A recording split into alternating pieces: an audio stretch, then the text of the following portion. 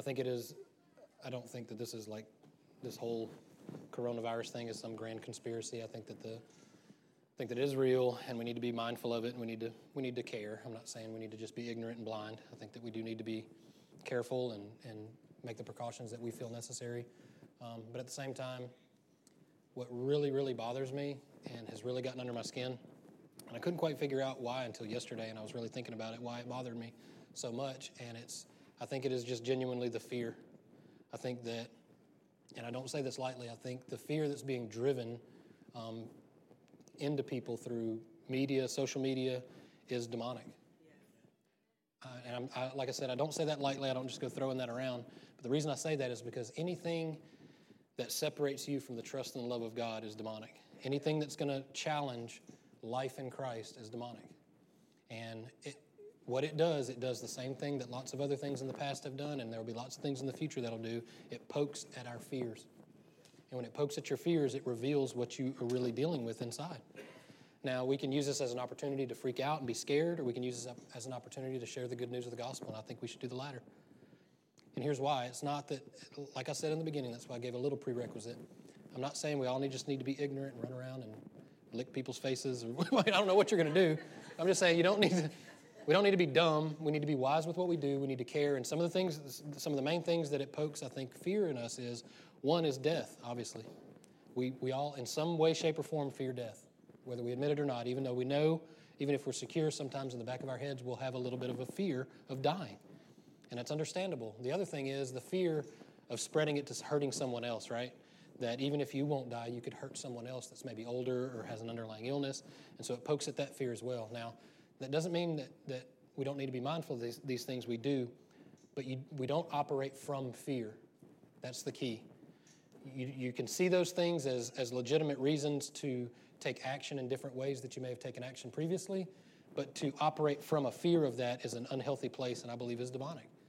And I want to get into one of the main things that I think everyone across the board deals with, and I think is addressed pretty clearly in Scripture. I feel like it's pretty short. I say that almost every Sunday, and I still pretty much go the most of the time. So I plan on having kind of a short message so we can have plenty of time to hang out and eat pizza, and I'm glad everybody came out. You never know with this kind of stuff what's going to happen. I know a lot of churches closed and did live stream, which we live stream as well. And so we told a few people that said they weren't going to make it that we were going to be live streaming, and they appreciated it, so that's good. I'm not mad at anybody or condemn anybody for doing that. We're doing both and, so we're good. But we're going to go through, and we're going to go through John, and for kind of time's sake and just keeping the big picture of everything, we're going to kind of bounce through it, and we're going to go through a few scriptures here, and we're going to start in John 14, if you want to turn there. And this is a pretty good example of Jesus interacting with people, okay? Jesus' disciples were with him all the time. They spent a lot of time with him, trying to understand what he was talking about with the kingdom of heaven, with how his kingdom looked, with what was going to happen when he died and he was resurrected and, ascended and sent the Holy Spirit. And so he's going through and telling them all this stuff, and they don't get it, right? They're kind of like us sometimes. We're like, I don't know what you're talking about. We want to know what you mean, but some of the things you're saying sound foreign to us. Why did they sound foreign to them? Because they were ultimately, he was speaking from the Spirit. He was speaking from another kingdom. And what they recognized was the physical kingdom that they saw, especially from the Jewish culture coming up. They had anticipated and wanted this Jesus to come in on a white stallion with a sword and make them the geopolitical leader again and defeat Rome. And Jesus had other plans. Jesus had a bigger battle that he was going to fight. He was going to beat sin, death, and hell. He was going to do the greater battle that was in the Spirit. And so he came on a donkey, and he served, and he washed his disciples' feet, and he demonstrated what his kingdom looked like before he ever taught about it. We talked about this last week. He went around healing people and loving people, and then he taught them. And then he went around feeding people on the Sabbath at that. And we had a car show on the Sabbath. This is the difference between living a life with Christ every day and thinking that it's compartmentalized to just church on Sundays. The disciples were with Jesus all the time, and the Pharisees criticized him for feeding them or for healing on the Sabbath. And he was trying to explain to them that this is bigger than that. It's not about the law. It's about the law of love that's in my heart. It's about caring for people. And it's evident that he wanted the disciples to see it when he told them, look, go back and see what I meant about I desire mercy over sacrifice. And he wanted them to see too, look, it's not about all the rituals and the things that you're doing, but it's about genuinely caring for the people that are around you. In doing so, he gets into John 14 here, and his disciples are still questioning him a lot about a lot of different things. And what Jesus does multiple times, he demonstrates it, which we talk about all the time, but he's also going to teach it here. And verse 1, it says, do not let your hearts be troubled. What a great verse for today. Do not let your hearts be troubled. You believe in God, believe also in me. We talk about this all the time. Radical statements talking to a mostly Jewish audience there. Believe also in me. My Father's house has many rooms. If it were not so, what I have told you, that I'm going there to prepare a place for you. And if I go and prepare a place for you, I will come back and take you to be with me, that you also may be where I am. You know the way to the place where I'm going. It's one of my favorite verses. You've heard me say it before. Thomas says, Lord, we don't know where you're going, so how can we know the way? Jesus answers, I am the way, the truth, and the life. No one comes to the Father except through me. So he makes a big transition there. They're thinking very physical. We don't know the way you're going, so we don't know how to get there. And Jesus takes it over to the Spirit and says, no, you don't understand. I'm the way. I'm going to be the only way that this is going to work. It's not going to work through anything that you've learned up to this point as far as your religious duties on how you serve and what you do and what you feel like you've built up a reputation for doing. None of that's going to matter pretty soon. The old covenant's going to be gone and the new covenant's coming. And he's saying there is going to be no other way except for the way that I'm about to implement. It says he didn't come to abolish the law, but he came to what? Fulfill. He fulfilled the law. The things that we couldn't do, that the Pharisees couldn't do, he even said to them, look, unless your righteousness is greater than the Pharisees, which they would have all gasped, you'll never make it. What he was saying is, none of you are ever going to make it without me. He was saying, I am the way. Not there is a way, I am the way. Once again, very radical statement. He was saying, I am the Son of God. Essentially saying, I am God. Now, we have to see that to see that he is making a great transition over to trying to get them from seeing things just in the natural to seeing things in the Spirit. So Thomas said, Lord, we don't know where you're going. And we don't know the way. Jesus answered, I am the way, the truth, and the life. No one comes to the Father except through me. If you really know me, you will know my Father as well. From now on, you know him and have seen him. And then Philip says, Lord, show us the Father, and that will be enough for us. And I imagine Jesus face palming, like, oh my gosh, did you not listen to what I just said? Jesus answered, don't you know me, Philip? Even after I've been among you such a long time, anyone who has seen me has seen the Father. How can you say, show us the Father? Don't you believe that I am in the Father and the Father is in me? So he's trying to get them to a place that, look, trust me. I am the Son of God. I am the way. You can trust that I am the way to have a relationship restored with God. I'm better than Adam. I'm coming to restore things. I'm going to change this thing, and it's going to be really good. It's going to be really good for you. But you have to trust me. I'm the only way. I'm the only one that can do this for you. So he's trying to get them to understand that he is trustworthy and he is good and that he is the way to the Father, okay? Do we get that? So in the process, we're going to jump down to John 14:26, but in the process, he's trying to prepare them for what's about to happen in real time, okay? He's about to prepare them for his death, burial, resurrection, ascension, and sending the Holy Spirit. Now, that's a lot for them to take in, but he's trying to get them to a place that they're going to recognize it when they see it. Now, most of them didn't. Eventually they will, but for a short amount of time, they don't get it. So this is him trying to prepare them. He says, verse 26 says, the advocate, the Holy Spirit, whom the Father will send in my name, will teach you all things and will remind you of everything I have said to you. Peace I leave with you. My peace I give you. I do not give to you as the world gives. Do not let your hearts be troubled and do not be afraid. Now, you know, one of the most common threads in Scripture is fear not and do not be afraid. Why do you think that is? Because he knew we were going to be afraid. He knew very well that they were afraid then, and we would be afraid today. And so he continually tells us, don't be afraid. Peace. My peace be with you. This is how we know when the Holy Spirit is speaking to us. When we talk about it in youth, the youth have very legitimate questions. How do I know it's the Holy Spirit and not just me, right? Those are good questions. Okay, well, think about it. Is it selfish? You know, is it something that's going to benefit others? Does it give you peace? Not necessarily comfort all the time, although you should be pretty comfortable in the Holy Spirit, but does it give you peace? If it gives you peace, it's a pretty good indication it's the Holy Spirit, even if it's stepping out into something that is unnatural or that seems like you can't do. Is there peace there? And many of you have witnessed this and been a part of it. I have as well. When the Lord would lead me to do something, I'd think, I can't do that. And he would say, yeah, I know. I can. Go. And I feel peace, and then I do it, and it was God leading me. It's how we recognize the Holy Spirit. Another way we recognize is seeing it through Scripture, where he's trying to tell us this over and over and over again. Fear not. Don't be afraid. Peace. Have peace. He continually tells us this. He tells his disciples the same thing. Don't be afraid, okay? So somewhere between verse 26 and John 20:19, we're going to skip down to John 20:19, some of them kind of forgot. So this is John 20:19. It says, on the evening of that first day, now Jesus has been crucified, and all they know is that their Savior is dead, right? Everything they thought was going to happen a certain way did not happen the way that they planned it. I don't know about you, that happens to me all the time. I think things are going to go a certain way, and they go a different way. It doesn't mean they're bad, it's just not the way I already had it in my head. Most of the time, I say most of the time, all of the time, it's usually, I can't even use a definitive term. Every time, I got to think about it, every time that things have gone a different way than I thought in my head, it's been better for me because God has done it. Now, that doesn't mean that I don't make good decisions. It just means that God knows better than I do. That's all that means. So in the same way, it's in the evening, their Christ is dead, they're freaking out. They think that the hero is not there anymore. So on the evening of the first day, and they're being persecuted, obviously, and death is very much on their doorstep. People are trying to kill them. They're not taking this lightly. They're not saying, oh, we don't like you guys. They're saying, no, we're gonna kill you. So on the evening of the first day of the week, when the disciples were together, with the doors locked. Why do we lock doors? We're afraid. The doors locked for fear of the Jewish leaders. Jesus came and stood among them and said, now people say he walked through a wall. I don't know how he got in there. I don't care. He's Jesus. He can do what he wants. Jesus shows up and basically tells them, don't be afraid. Peace be with you. And why? Because he just showed up in the middle of them, and they were probably kind of freaking out. Not only that, they were afraid of the Jewish leaders that were after them. Verse 20, after he said this, he showed them his hands and his side. The disciples were overjoyed when they saw the Lord.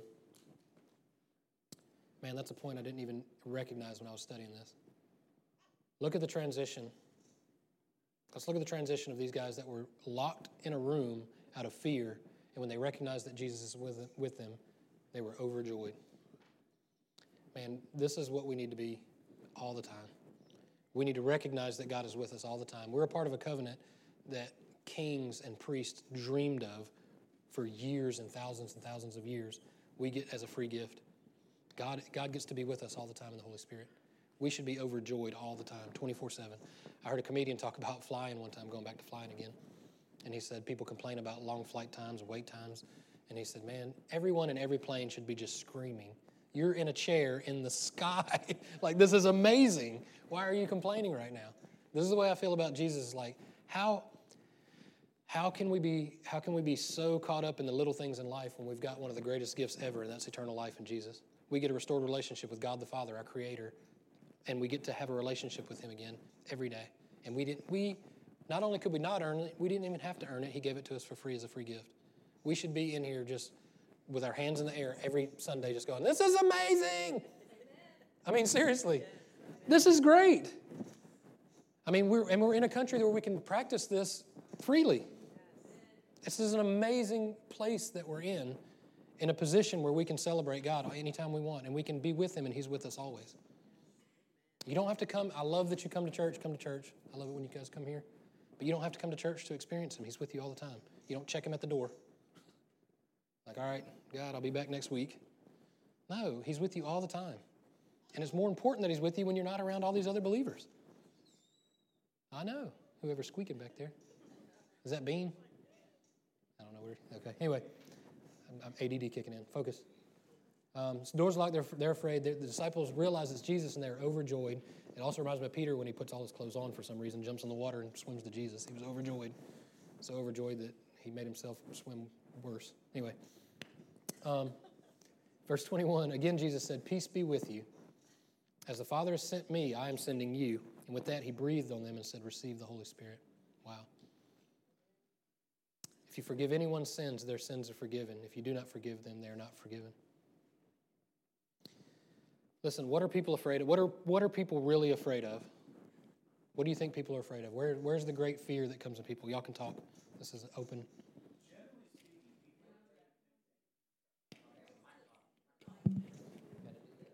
Oh, we got a mic. Generally speaking, people are afraid of things they don't understand. Okay.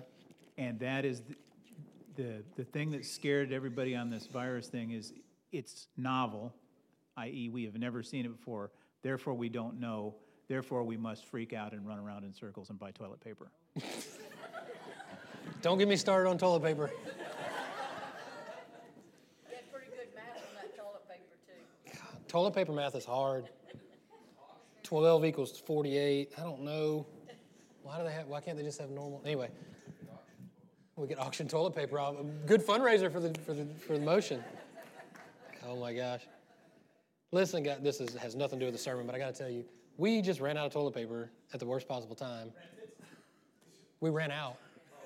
We did not rent toilet paper, David, because that's weird. And I'm afraid of that because I don't understand it. Rented. No, Tracy called me and she was like, we have a serious problem. And I was like, what? What's going on? She was like, we're legitimately out of toilet paper. I was like, oh my God. We normally buy big Costco packs, so I thought we had plenty, but we didn't. And so I went to, here's the thing, here's what's crazy. I went to Costco, I was like, people aren't going to freak out. No, I didn't know. This was early on. I know now. But in the beginning, I was like, it's fine. Nobody's going to freak out. I went to Costco.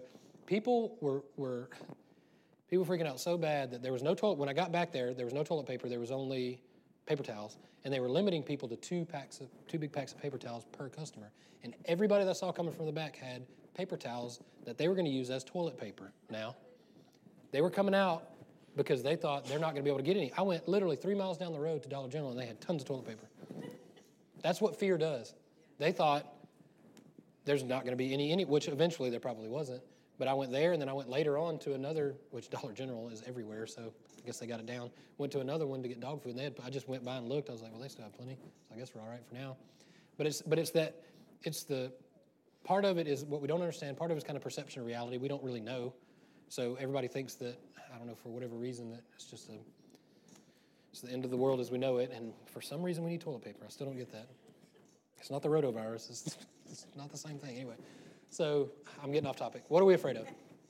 So, not having any toilet paper. Apparently, that's what we're afraid of. And listen, let's be real. Okay, let's break this down. I wasn't going to go here, but let's go here. Why not? Listen, if that's our greatest fear, I mean, and I say this serious. I'm trying to get serious here. I always felt like I grew up poor, and I've told stories to you guys about, lights getting turned off, or we had a Riviera and the windows wouldn't roll down, and no air conditioning. We'd have to blow in ice, like it was miserable. That was our air condition. I have memories of that still to this day. And then we go to Honduras and we see the Bordeaux, and you see they never have power, and they're drinking water that's filthy. And so your level of poor there's all different levels. It just depends on your perception of it. In the same way, we think it's the end of the world when we don't have toilet paper. Come on. I mean, yeah, I want to. I'm not saying, but I'm just saying. Let's be real here. Is this what we're afraid of? We're going to run it. We're so, as a culture, we're so selfish that we think we need to hoard it. This is crazy. Yeah. There's one other thing, also a lack of control. Oh yeah, for sure. With Todd, if you take him shopping, he is scared to death to go into the store unless he has a shopping cart he can hold on to. That gives him a sense of control. Right. And I'll tell you for me personally, one of the last things I wanted to give up in my life when I got saved was control. It was the first thing God asked for. I'll never forget when I went up to the altar, and I don't remember what they preached about. I don't remember anything. I just remember it was God's timing for me to go up there, and there was lots of tears and snot, and I gave up. I had lived my life trying to make it on my own and carrying that burden that I thought that no one was ever going to be there for me, no one was going to take care of me. And I had to do it on my own, and I left that with him. And the thing that I always had was I thought that I had. Here's the key: you think you have is control. I never had control. I thought that I had control. Such a squeaky baby. Oil that kid. No, I'm just kidding. So I always thought that I had control. I really never had control, but it was something that God needed me to realize so that I could give it up in order to really gain some control of my life, because all of it was false. But when I recognized that God really was ultimately in control and I gave that up, it radically changed my perception and perspective of life in general. And it freed me up from trying to do all these things on my own that I could never do anyway. That's what grace does. It's the beautiful thing about grace, is it takes that out of the way so that you can have this great relationship with God and live an abundant life. Not just so you can go to heaven when you die one day, although that's a great benefit. So we've got lots of reasons why we're afraid. One of the ones I kind of want to tackle today Those are all good, and we can go down all of those roads. But one of the main ones I want to tackle is death. We all, as I said, and that's something that we don't understand and that's out of our control, because we say statistically 1 out of every 1 person in this room is going to die one day. It's not my fault. It's just statistics. Physically. True. That's happened. Wait. Oh, I was looking for Lonnie. Anyway, so different story. So here's the thing. The hope that we have in eternal life should take that fear away. The hope that we have that is not just bound up in this life should take the fear away of death. But does it always? Not necessarily. It doesn't always fully take that fear away. Now, what we really fear is not death, especially Christians. And even people that, amen, people that aren't Christians, they think they fear death, but what they really fear is condemnation. Because ultimately, if you know that you're going to a better place, you really shouldn't fear it, right? If you genuinely believe that heaven is better than this place is, which I do, I don't know if y'all do, but I do believe that heaven is a better place than this place, you shouldn't fear going there. It's like saying, hey, we're going to go on vacation to, I don't like Disney World, but if you like Disney World, you're going to Disney World, that's a better place. You don't fear going to those places. In the same way, if we know that we're going somewhere better, we shouldn't fear that. What we fear, ultimately, what we need to admit is what we fear is condemnation, is not going to a better place. Going to a place that we're either unsure, we don't know about, we're not sure, or that we have no control, or that there is going to be some condemnation. The good news is Romans 8:1 tells us that there is now no condemnation for those that are found in Christ. That is the good news, that there is now no condemnation for those that are found in Christ. So you don't have to fear that. You don't have to fear a judge when you're innocent, right? You fear a judge, and most of you know I got arrested when I was 18, and I feared the judge because I was guilty, right? If I was innocent, I would fear a judge, and it was just jail. Tracy used to tell people I went to prison. There's a big difference. I didn't go to prison. Not like a hardened criminal. I got arrested one time, and it was a youthful offender, so it wasn't even on my record. But I got arrested when I was 18 and went to jail, spent the night in jail. And I remember going to the lawyer and being very afraid. And I had a lawyer who was an advocate, which that'll preach too, but he said a bunch of things I didn't understand and somehow got me out of trouble. But I feared the judge. But if I would have been innocent and I had an advocate that was to prove that I was innocent, I wouldn't have been afraid. If you had somebody stand there and not only say that I'm innocent, but also take my place if I was guilty, which that'll preach pretty well too. If you've got someone step in your place, say, okay, well, actually, he did do all these things, but I'm going to take his place, and he's going to be completely free. That's what you have. That's the type of freedom and truth that we have. That's the hope that we have, that we don't have to fear condemnation. That's the opposite of what I learned when I was growing up, when I would visit churches or when people would try to preach to me in a way that was very condemning and basically telling me stuff I already knew, that I was bad. I knew I was bad, and they would tell me to try to do better, and I did try to do better. But what many people didn't give me, that I hope that we understand that we need to give people, is the answer, not just the problem.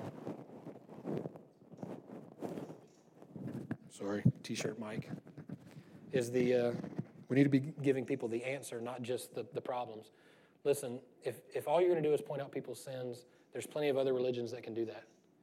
The difference between what we believe in Christianity is that our Savior died for us. He doesn't just expect you to live up to some unrealistic expectations. He knows that you can't, and so he took your place for you. So now there is no threat of condemnation when we die. And I'm going to tell you the battle that we talk about all the time when, one of his disciples went to defend Jesus with a sword and cut one of the officer's ears off, and Jesus healed him. I love that picture because Jesus is really showing him that you don't have the power to win this battle anyway, and he tells him this battle's not going to be won with a sword. This is going to be a much greater battle that you can't fight. One of the things growing up, especially with the Cars and Caffeine this morning, one of the things growing up, and I'm working on cars and not having a dad around, I had to figure out things on my own. And one of the things that I'll never forget, and really the Lord showed me in worship here one Sunday, was I was up underneath a car and I was working on something and I couldn't get it. It was a bolt I couldn't get, or I couldn't get a motor mount out, or something I couldn't get. And, I was frustrated, I was aggravated, and I was just about to lose it, like in anger or whatever, tears, anger, whatever it was. And I took a deep breath, and I didn't realize until years later that I was calling myself son. But I said I would do this all the time. I would say, "Come on, son, you can do this. No one else is going to do it for you." And that was my motivation to do it myself. And it's a good motivation to an extent. But what I realized later on in life, ultimately, what I really wanted, if I was to admit it, and I wouldn't have admitted it back then because I thought I was tough and I didn't want to show any weakness. But I understand now The real strength is understanding that what I really wanted was a dad to be there to take the wrench from me and help me and show me. That's what I really wanted. That's the difference, especially for guys. It's hard, for me personally, and I know some other guys, it's hard for us to realize that we can't do everything. We want to desperately, especially as a father and as a pastor and in the workplace. I want to be able to figure things out, and I want to be able to fix things. But there are many, many times in my life, more now than ever. I mean, I've got one kid driving, the other two are starting. It's wild. It's those times when I have to back up a minute and go, God, I can't do this. I'm stressed out. You know, I've told y'all I've had some panic attacks when Trent's driving or Trent's like going somewhere and I'm not sure exactly where she is. And, you know, it's this idea that I'm not going to be there. And it's those times I've got to back off and go, you know what? Do I really trust God or don't I? Do I really trust that He has my best interest? And I do. I genuinely do. And those times when I try to self-motivate now, I can back up and go, okay, you know what? Because ultimately in the Spirit, God has taken that wrench from me and He's taking care of the things that I needed. And not only that, He's teaching me how to do it in the process. Because He says He never leaves us and He never forsakes us.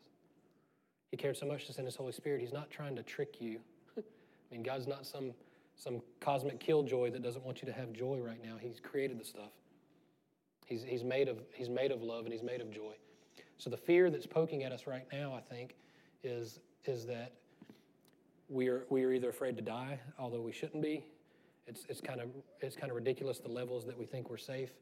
You know, a lot of us, we drive 80 miles, 85 miles an hour on the interstate, and there's like maybe 1-2 bolts away from us just crashing into a wall. You know, we lock our doors at night as though we're safe. You know, there are lots of these levels that we think are safe, but none of us are really safe, if we're honest. We're not really safe in that sense. Where we are safe is we're safe in that we know that that Christ is hidden in our hearts and we are hidden in His. That's where you are safe. And so all the other things come from that place. So the difference in living from fear that something bad's going to happen, because there's plenty of bad to happen. If you want to live from that place, there's opportunity. But there's also the opportunity to live from the life that God gave us. And he tells us, why is there now no condemnation? We're going to jump to Colossians 2:11, I'm going to tell you. And this is the Passion Translation. I like this translation in this specific scripture, especially for the last few verses. The wording is just very powerful. And this is ultimately what happened when God took the fight on and fought it for us, the fight that we couldn't fight. There was no way that we can do it. He just did it all for us. And it says in Colossians 2:11, it says, through our union with Him, we have experienced circumcision of heart. All of the guilt and power of sin has been cut away and is now extinct because of what Christ, the Anointed One, has accomplished for us. So He has surgically removed sin from you. Verse 12, for we've been buried with Him into His death. Our baptism into death also means we were raised. Listen to the wording here. We were raised with Him when we believed in God's resurrection power, the power that raised Him from death's realm. This realm of death describes our former state, for we were held in sin's grasp, but now we have been resurrected out of that realm of death, never to return, for we are forever alive and forgiven of all our sins. He canceled out every legal violation we had on our record and the old arrest warrant that stood to indict us. Amen. He erased it all. Our sins, our stained soul, He deleted it all, and they cannot be retrieved. Everything we once were in Adam has been replaced onto His cross, nailed permanently there as a public display of cancellation. Then Jesus made a public spectacle of all the powers and principalities of darkness, stripping away from them every weapon and all their spiritual authority and power to accuse us. And by the power of the cross, Jesus led them around as prisoners in a procession of triumph. He was not their prisoner, they were His. Wow. That's the good news. Any accusation that sin has on you has been deleted. It says, your sin has been cast as far as the east is from the west. And I know some people don't believe this, but the earth is round. And that means there's no end to it. He's cast it so far, and he chose to do it. That's what blows my mind every time I think about it, that he can count the hairs on our heads, and he knew us in our mother's womb, but he chooses not to see our sin. He made that choice. That's the Father that you have. That's the loving Father that you have. He cares for you. Like I said in the beginning, be wise. He gave us brains for a reason. Don't go licking people's faces. Be wise with how you travel, what you do. Whatever you think is the wise thing for you. But I want to encourage you, use this as an opportunity. As kids are out of school, I don't know how we can do this as a church. We're talking about it. One of the reasons some of the announcements were scratched off, it wasn't to nix things that we're doing. We weren't sure at this time how we were going to do it, what's going to be closed, how serious it's going to be or not. Some of this stuff is still liquid. We don't know how it's going to be. But part of that reason was not just to be afraid and stop doing things, but maybe to redirect where we can help people. We've got a lot of meetings where we can come together, but we may need to reach out, and if there's kids that may not have food because they're not going to school, we may need to come together and help them. If there's parents that don't have daycare and they still have to go to work, we may need to figure out a way to help watch kids. And we've been watching kids, and those kids are about to heat us out of house and home, so we may need to come to y'all's house and get some food. We got plenty of toilet paper now, but man, kids have snacked us to death right now. But anyway, we may, as a church as a whole, you may be hearing stuff, keep an eye on Facebook. If there's ways that because I don't want to be the ones that hoard all the toilet paper and hide and have buckets of rice, and we're scared. We're not. I'm just saying, I'm being serious. We need to be the ones that are reaching out in a practical way and helping those that are around us. If you've hoarded toilet paper, I'm talking to you. Maybe share a couple rolls, all right? Maybe post on Facebook, hey, I've got extra rolls of toilet. You may start a movement for these toilet paper hoarders. I'm being for real. Who knows? We may start something here. Yeah. I posted a picture of a roll with just 2 little strips on it, and said, if you're coming to my house, you better bring your own. Miss Libby said, I'll bring you some toilet paper Sunday. Oh. I'm sorry. She said, did you really need some? I forgot it. I said, Thank you, Libby. See? Libby's already starting it. Thank you. that's right. And I don't have to tell you guys this because most of you already do it, but as a whole, as a church, we may want to collectively come together and get a couple rolls apiece and make sure everybody's got toilet paper. If it's something simple that we can do to help people, it's ridiculous that we wouldn't do it. That's what the church is here for, right? And if you are in our church, especially, and need something, let us know. This is why we come together, is we want to help one another. We shouldn't be operating from fear. Do we get that? Be wise, operate from faith. And not just the faith that we have in God, but the faith that God has in us. You possess the greatest gift of anyone, anywhere. And we say it all the time, there's no plan B. You have the light. If the same Spirit that raised Christ Jesus from the dead lives in you, we always say, what are we doing with it? What are you doing with the greatest gift you've ever had in your life? The greatest thing, the only thing that's going to carry on to the next life, the jewels that we're going to have are going to be the relationships that we have on this earth. What are we doing with them? Are we being real?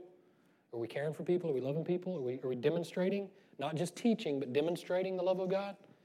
That's what we're here for. That's what we do. The whole cars and caffeine thing, y'all know, spawned from an airplane ride from work, and I met a guy who we just made small talk. I don't start with, hey, I'm a pastor. I just make small talk because we were going to be on a plane. It was one of those small planes, and he was a pretty big guy, and I was like, oh, my gosh, this is going to be miserable. But to come to find out, we were like best buds because we started talking about cars, similar interests, and we started talking about the whole deuce and a half thing, and then he was like, yeah, he said, well, we do this. I said, we're going on a men's trip with our church, and he's going on a men's trip, and I was like, well, I'm actually the pastor. He's like, no way, I'm a pastor too. And I was like, well, we just become best friends? Anyway. And so anyway, from that place, the Holy Spirit told me, why have you always separated car stuff from church stuff? And it's never been intentional, not like I've hid it either one from the other. I know, you're my biggest fan. I love you. No, you don't have to leave. You're fine. Don't run out of here. Bean's good, unless you have to. Sorry. Anyway, so that all came from that, and then I like the whole cars and caffeine idea. I think has evolved from car shows when I was younger. Car shows we went to when we were younger were to win trophies. That's what I thought. I'm going to have the coolest car or whatever. But I love that the whole car scene has evolved to this cars and coffee thing because it's more about the relationships and just hanging out. It's not about the trophies or who has the best car. It's about the people we get to meet and get to hang out with. I don't want to call you out, but we just. We just met. We've been we're friends on the internet. We're like friends on the internet, and we're similar interests with Jeeps. And And I've got to actually get to know you better today, which is really awesome. And we're gonna continue to kind of hang out. And it's just because it started because we have similar interests with Jeeps. And it's a cool thing that we can do that. And it's not this, the old school mentality was that everything separate from church or from God is an idol, and it's not. Listen, when I see my kids happy, like if they're on a jet ski or if they're off-roading with me or whatever, I'm a happy father when I see my kids happy. And I think God's the exact same way with us. I think he enjoys those times where we find joy in things. We know it's just metal and it's all going to pass away. I'm not worried about it. I'm not stressed about it. But there's no reason why we can't enjoy it. He's given us this life to enjoy, and there's absolutely nothing wrong with it. And it's a beautiful thing that we can do it and in the process build relationships and get to know people. It's share the gospel. Yeah, it gives us opportunity. So anyway, I kind of wrapped up early. Do you guys have any questions or anything to add? Especially when we have stuff like this, I want to give opportunity because I know there's lots of churches that don't give opportunity for people to speak, and I want people to feel that they can if they need to or want to. Anything to add? Any questions? Anything? This is your one opportunity. Unless it's real technical and I don't know it, but I'll tell you. Perfect love casts out fear. And as we love one another, we won't be afraid. Yep. And as we love the Lord and let the Holy Spirit, we won't be afraid. Yep. And we really, the world is flying through space at 55,000 miles per hour. So how could you be in control of anything? Right. That's Just true. wanted to remind you. Yeah, that's good.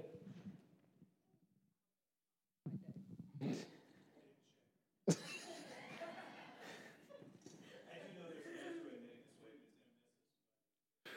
a close one.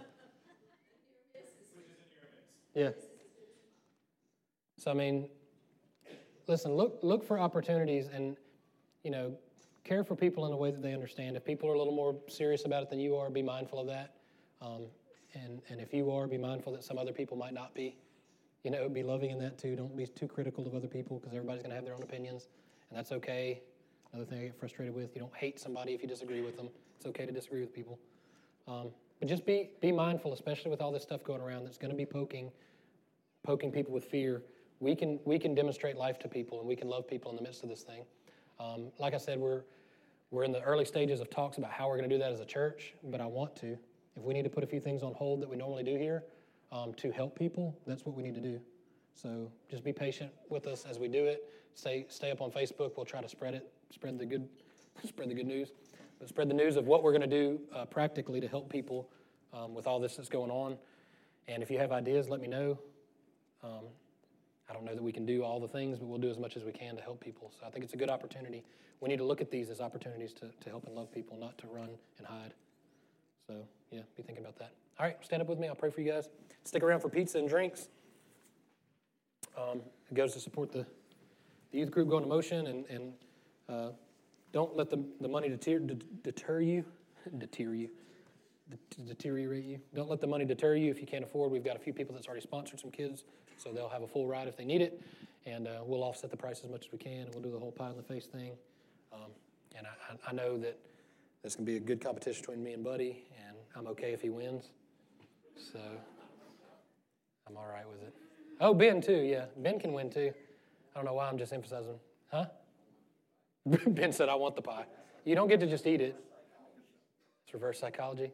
You guys playing games? I know I got pied in the face at a youth trip years ago, and I know I'm going to use earplugs for my nose because I couldn't get that sour smell out of my nose because they pied and then they went up. They must have known pie and then up. And I don't know if you know this, but when there's a sour smell inside your nose, you can't get away from it. It's pretty disgusting. I'm just serious. It's pretty bad. And you can't snort water because you'll die. So it was a really rough time. So just know, when you see me, I'm going to have earplugs in my nose, just in case. But I know Buddy's probably going to win. So, okay, Father, we love you, and we praise you, and I thank you that you're going to put more money in Buddy's bucket than mine, and we will love him even after he has a pie in his face. Father, we pray that you open our eyes to the needs of those that are around us, even in the midst of what's going on with this virus. Lord, we know that you're still ultimately in control. We know that any false sense of control that we had, we know that we can surrender that to you, knowing that you are a good Father, that you will take care of us. And so, Lord, we pray that as we post things on social media and as we interact with people around us, Lord, that we would demonstrate your kingdom as we teach it, Lord, that we would show the love that you have for us in and through us to those that are around us. In Jesus' name, amen.